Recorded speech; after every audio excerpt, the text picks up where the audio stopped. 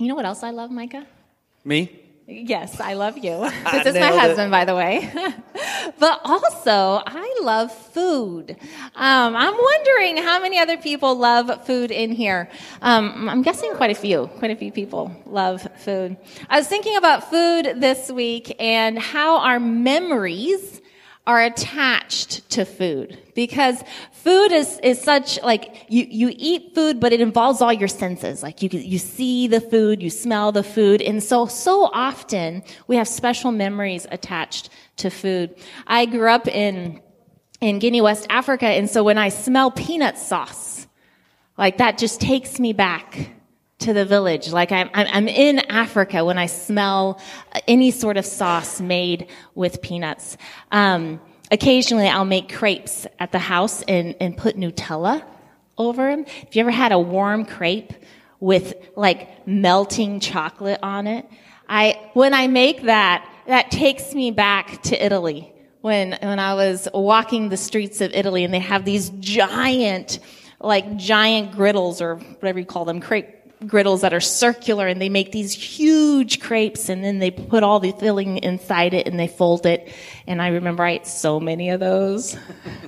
I ate so many of them.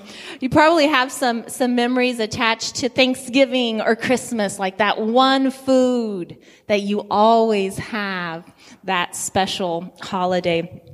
We have a lot of memories attached to food, and today we're actually going to be continuing our series, and we're going to be talking about the Passover and the Passover meal that came from to remember the first Passover. And so we're going to be talking about food and memories associated with food. All right. Before we get into the Passover conversation, let's back up just a little bit and recap where we're at in the story of Moses. Moses, born in a time when Pharaoh had declared all male Israelite children killed at birth. He was trying to wipe out a large section of the Israelite population because they had become too numerous. Israel was enslaved in Egypt under an incredibly cruel Pharaoh.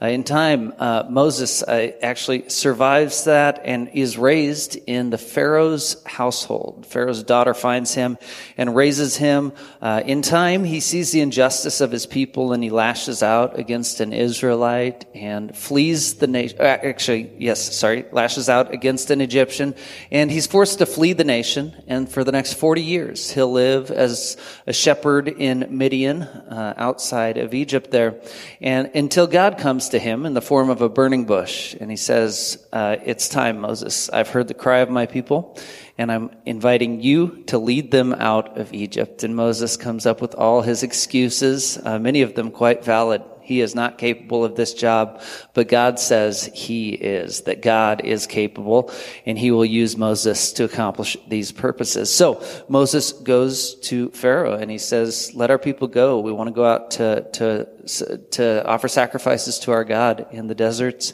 And Pharaoh says, no, who is this God that you speak of? You see, Pharaoh knew many, many gods in Egypt, but he did not know the God of the Israelites. And so Moses says, please understand, there are consequences if you choose not to let our people go. And so God begins to demonstrate to Pharaoh, to the Israelites, and to all the world, his power over the gods of Egypt. Through 9 plagues that we looked at last week, God demonstrated to them his power over the gods of the Nile and the gods of the harvest and all of these gods. And so 9 plagues in, Pharaoh continues to be hardened and to say, no, your people cannot go. There was little glimpses of him relenting, but of course, as soon as the plagues were lifted and life got easier for him, he's hard again, and he says, no, your people cannot go. The slavery and the corruption continue. And so today, the 10th and final plague as Pharaoh drives the Israelite people out of his country. I invite you to follow along with me. We'll be reading in Exodus chapter 12, starting in verse 1. The Lord said to Moses and Aaron in Egypt, this month is to be for you the first month of your year. Tell the whole community of Israel that on the 10th day of this month, each man is to take a lamb for his family, one for each household. If any household is too small for a whole lamb, they must share one with their nearest neighbor. having taken into account the number of people there are. You are to determine the amount of lamb needed in accordance with what each person will eat. The animals you choose must be year-old males without defect, and you may take them from the sheep or the goats. Take care of them until the 14th day of the month, when all the members of the community of Israel must slaughter them at twilight. Then they are to take some of the blood and put it on the sides and tops of their door frames of their houses where they eat the lambs. That same night, they are to eat the meat roasted over the fire along with bitter herbs and bread made without yeast. Do not eat the meat raw or boiled in water, but roasted over the fire with the head, legs, and internal organs. Do not leave any of it till morning. If some is left until morning, you must burn it. This is how you are to eat, with your cloak tucked into your belt and your sandals on your feet and your staff in your hand. Eat it in haste. It is the Lord's Passover. On that same night, I will pass through Egypt and strike down every firstborn of both people and animals. And I will bring judgment on all the gods of Egypt. I am the Lord. The blood will be a sign for you on the houses where you are, and when I see the blood, I will pass over you. No destructive plague will touch you when I strike Egypt. I think it's appropriate to pause and recognize the tragedy, the severity of this moment in the Bible. It's appropriate to pause and say, to have come to this point, that God would bring a plague of that severity upon the people of Egypt is a tragic moment in world history, in the story of what is happening here. I'll point out a couple significant things about the final plague that we see. First of all, well, it's horrible. It's tragic in nature. It parallels the action of Egypt and the Egyptians, as a pharaoh had been committing genocide against all the male children of the Israelite people. You see somewhat of a parallel here. The firstborn of each household would die in this final plague. And secondly, we remember that God has expressed, even in this text here, I will bring judgment on all the gods of Egypt. I am the Lord. And of course, one of the gods of Egypt is Pharaoh himself, a self-proclaimed god. He is to be considered and treated as a deity. And so finally, as even Pharaoh loses his firstborn, the next deity in line in Egypt, God is declaring dominion over all the gods of Egypt, including this man Pharaoh. So as God reveals to Moses and Aaron what's about to happen, I think it's really interesting here that God says that this marks a new beginning for Israel. In fact, this is going to be the first month of your year. Like everything's going to reset and restart right here. This is going to be an event that is so significant that I want you to mark your calendars by this event. And then God gives very detailed instruction on what this Passover is to be like. And we notice as we read, there's lots of details about the lamb.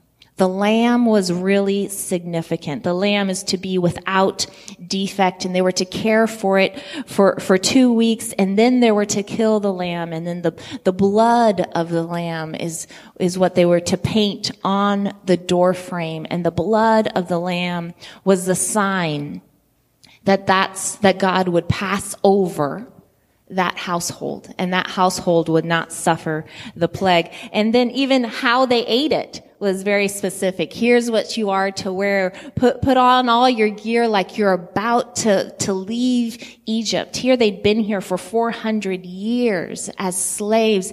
And God's like, trust me on this. Go ahead and prepare. Put on all your gear. Hold your staff and stand up as if you're about to leave. You're eating this meal in haste.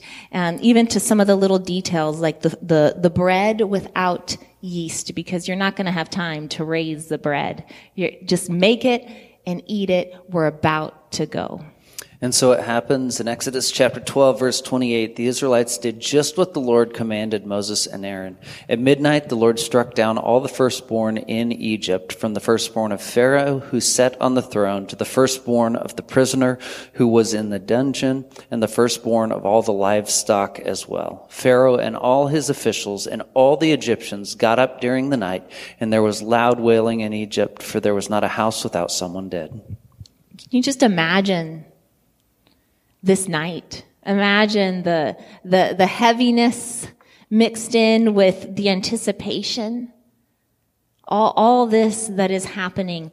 I am struck by how the Israelites did all this prep work before this final plague. Like, they listened to what God had to say, and they obeyed God's instructions, and then God followed through with what he said would happen. And it's like Micah said, it's so sad that it took the deaths of all these firstborns for Pharaoh to relent and allow the Israelites to leave. And we're going to be talking more about that, them actually leaving Egypt next week.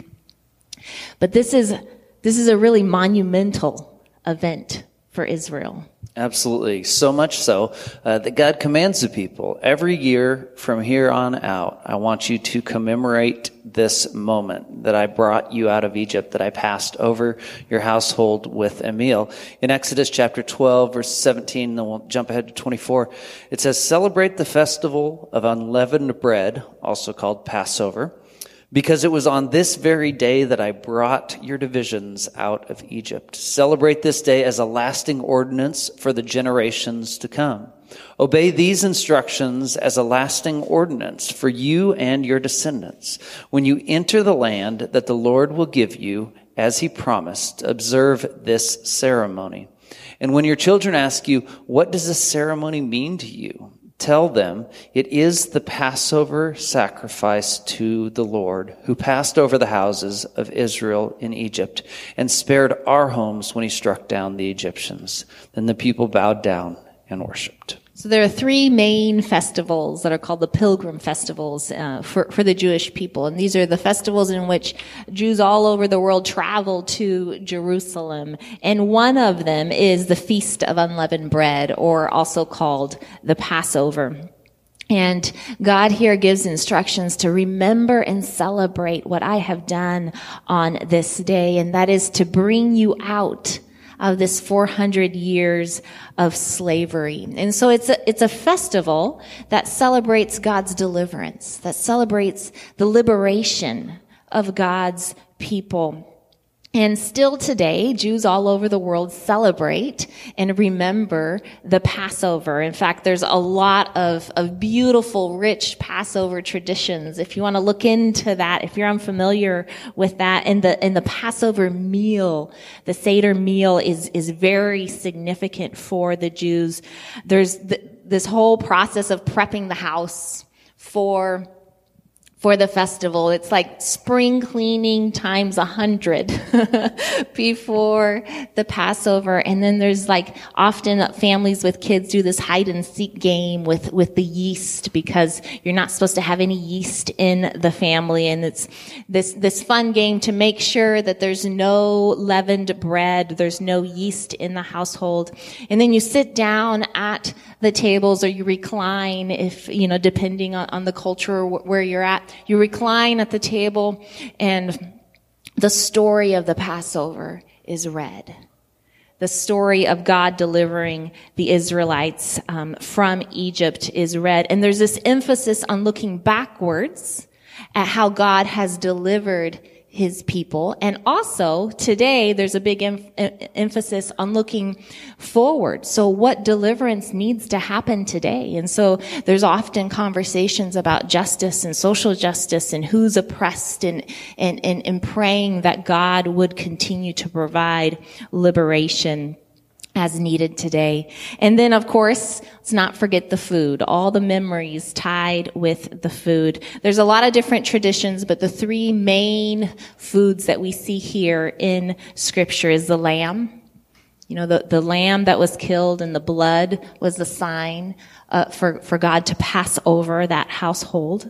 So there was the lamb, the unleavened bread, because they didn't have enough time for the bread to rise, and it shows the haste, that the expectation that the Israelites had, and then the bitter herbs that are to symbolize the bitterness of slavery. So, as I mentioned last week, Exodus would become paradigmatic. That is, it would be a paradigm through which Israel and eventually the church would understand the way God rescues his people, that God does not abandon his people, that God is faithful to his covenant, that God will redeem and rescue his people. And Exodus becomes this paradigm through which we'll both understand that, and we will in fact see very similar things play out both in Jesus and in the church in time to come. So now it's my job to fast forward 3,000 years, okay? So we see this Passover event taking place as God is releasing his people, freeing his people from slavery, releasing them from Egypt's bondage. And for the next 3,000 years, Passover will be celebrated every year by the Jewish people. They'll head out into the desert, right? And they'll head towards Canaan, this promised land, this land that God had promised their forefather Abraham. And on the way, each year they're going to celebrate this Passover feast. Eventually, they'll take the land of Canaan, they'll conquer that land, and they'll rebuild the cities, right? And each year, as they're rebuilding, they'll celebrate this Passover. They'll continue to trust in God and lean on him as God makes their nation prosperous and successful. And they'll continue to celebrate every year this Passover feast. God is faithful, right? But in time, as is human nature, and as we see play out over and over in the story of Scripture, they begin to lose sight of God, of his faithfulness, of his expectations on their lives. And though they'll continue to celebrate Passover in most of their households, they'll begin to veer from God and his commands and his teachings. In time, God will hand the nation of Israel over to foreign powers. Babylon and then Rome will rule over the nation of Israel. Each year in their homes, they'll still celebrate this Passover. And all of a sudden it has a huge significance as they both look back to God rescued us out of Egypt, but now under the oppression of Rome, people are crying out during Passover, God, will you rescue us? The God who rescues and redeems his people. And in fact, now 3,000 years later, after all this history of Israel, God is going to come and rescue his people. I can only imagine the Passovers prior to Jesus' ministry as people are dreaming of this warrior king who will come and conquer Rome and free our people. Remember how Exodus is going to be the paradigm of the way God rescues his people? What in fact will happen, instead of a warrior king named Jesus coming and ruling over Rome and taking them in war, God will again send a Passover lamb. A sacrificial lamb. In the Gospel of John, we read in the first chapter, the next day, John saw Jesus coming towards him and said, "Look, the Lamb of God who takes away the sin of the world. Look, the Lamb of God who takes away the sin of the world."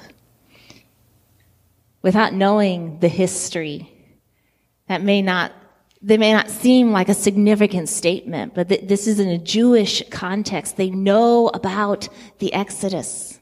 They know about the Passover and the Passover lamb that the Israelites, the blood that they painted on the door, the lamb that they ate every year to remember God's deliverance. And John says, "Behold, the Lamb of God that takes away the sin of the world." The Lamb of God was the sign of God's salvation, that God would come and God would save. In the law, you see animal sacrifices that took away sin, but they were temporary. And here is a very different type of lamb, the Lamb of God. In Isaiah 53, in one of the prophecies that talk about the suffering servant, the righteous servant that will come and deliver people of all their sin and iniquity, will justify people. That servant is called the Lamb, a Lamb. The Lamb of God has come. So that at the very beginning of Jesus' ministry, John identifies him as the Lamb of God who has come for the sin of the world. 3 years later, Jesus has been ministering. He's been walking from town to town with his disciples in tow, and he's been teaching about the kingdom of God, saying it has come and it is still coming in its fullness. Eventually, the religious rulers of the day lash out against Jesus. They feeling threatened by him and the changes that his gospel, his good news would bring about in their nation, have set out to have him killed. And just before he'll be arrested, he sits down with his closest followers for a Passover meal. Again, this Passover meal that for 3,000 years now has been celebrated. A God who redeems, a God who frees his people. Jesus, knowing he's about to be arrested and crucified, sits down at that very meal with his closest followers. In Mark chapter 14, while they were eating that Passover meal, Jesus took bread, and when he had given thanks, he broke it. And he gave it to his disciples, saying, "Take it, this is my body." Then he took a cup, and when he gave it to them, and when he had given thanks, he gave it to them, and they all drank from it. "This is my blood of the covenant, which is poured out for many," he said to them. "Truly I tell you, I will not drink again from the fruit of the vine until the day I drink it new in the kingdom of God." At this Passover meal, as they sat there with the lamb and the bread and the wine and all the things that they do, right? They would eat some element, and then they would sing a song, being reminded that God is the God of harvest, and so we drink this, remembering the God who redeems. And throughout this Passover meal, on this night, just before Jesus' arrest, he starts breaking in to the tradition, to the regular elements, with little comments. For instance, they'll sing a song, "Thank you, God, for the fruit of the vine," and they'll take a drink of their wine, and then he says, "One of you is going to betray me," right? The one who dips his hand in the bowl with me. And in fact, that's all of them, right, that have dipped their hand in that bowl. We think of Judas, absolutely, but soon they will all abandon him as he's arrested. Right? And then they do a next element in the service, in the Passover meal. And then he says, "Hey, this bread, from now on, I'm doing something new with this." So, well, Israelite people still observe Passover, and one of these years we should do Passover together, a meal together. That would be beautiful and wonderful. Jesus says, but I'm going to do something different with these elements as well. This is going to morph into something new. He says, this bread will represent my body. And he says, this fruit of the vine will represent my blood. Jesus, the Passover lamb, just before his arrest and crucifixion, says, I want you to remember who I am. The sacrificial Lamb of God that brings forgiveness and new hope in this world, that redeems God's people. So today, as a community, we want to take communion together. And communion, we call it communion, we call it the Lord's Supper, we've called it the Eucharist. But it's a symbolic meal like the Passover. And our purpose in taking communion is to remember Jesus. Like all those memories attached to food, this is one way that we can remember who Jesus is and what Jesus has done. That Jesus is the Lamb of God that brings salvation, that brings hope, that brings healing into us and to our communities and to the world. The Lamb of God that brings about deliverance and liberation. This is who Jesus is, and what he has done on the cross is demonstrate to us how God gives of God's self God gives of God's self to draw us in, to offer forgiveness, to bring about hope and salvation. And our invitation, even today, 2,000 or plus years after Jesus, our invitation is to say yes, to acknowledge who Jesus is, the Lamb of God, to acknowledge what he has done, and then to accept this invitation to follow him. Invitation to follow Jesus and to join in God's mission to heal and restore this world, to bring about goodness and love. And in that journey of becoming that we're committed to as a church, we are so not there. Okay, we're so not perfect. But the commitment is to go on this journey together, following Jesus and becoming more like him. Becoming more like that divine love that gives of God's self to bring about healing and restoration. And so we invite you today to take communion. I'm going to have the band come back up, and we're going to sing one of the songs together. And at any point during this song, I invite you to come to the center. And it's not by accident that the communion is set up in the center of everything, because what we do as a people, Jesus is to be at the very center of what we do. And I invite you to take a piece of unleavened bread, a cracker, a piece of unleavened bread, and there's the regular option, there's a gluten-free option there, and to take a little cup of juice to represent Jesus' body, and to take that just to remember that Jesus is the Lamb of God, that through Jesus we have hope and we have salvation, and to thank God for this. Let's pray, and then we'll take that time. God, thank you for this time, for an opportunity to remember our sacrificial lamb, Jesus. And God, thank you for your love, that you would send. Jesus, thank you for your sacrifice, that you would submit to this plan, that you would give yourself for others. God, teach us as we take this communion, teach us to be people that give of ourselves for the sake of others as well. Jesus, thank you for your body, for the blood. In Jesus' name, amen.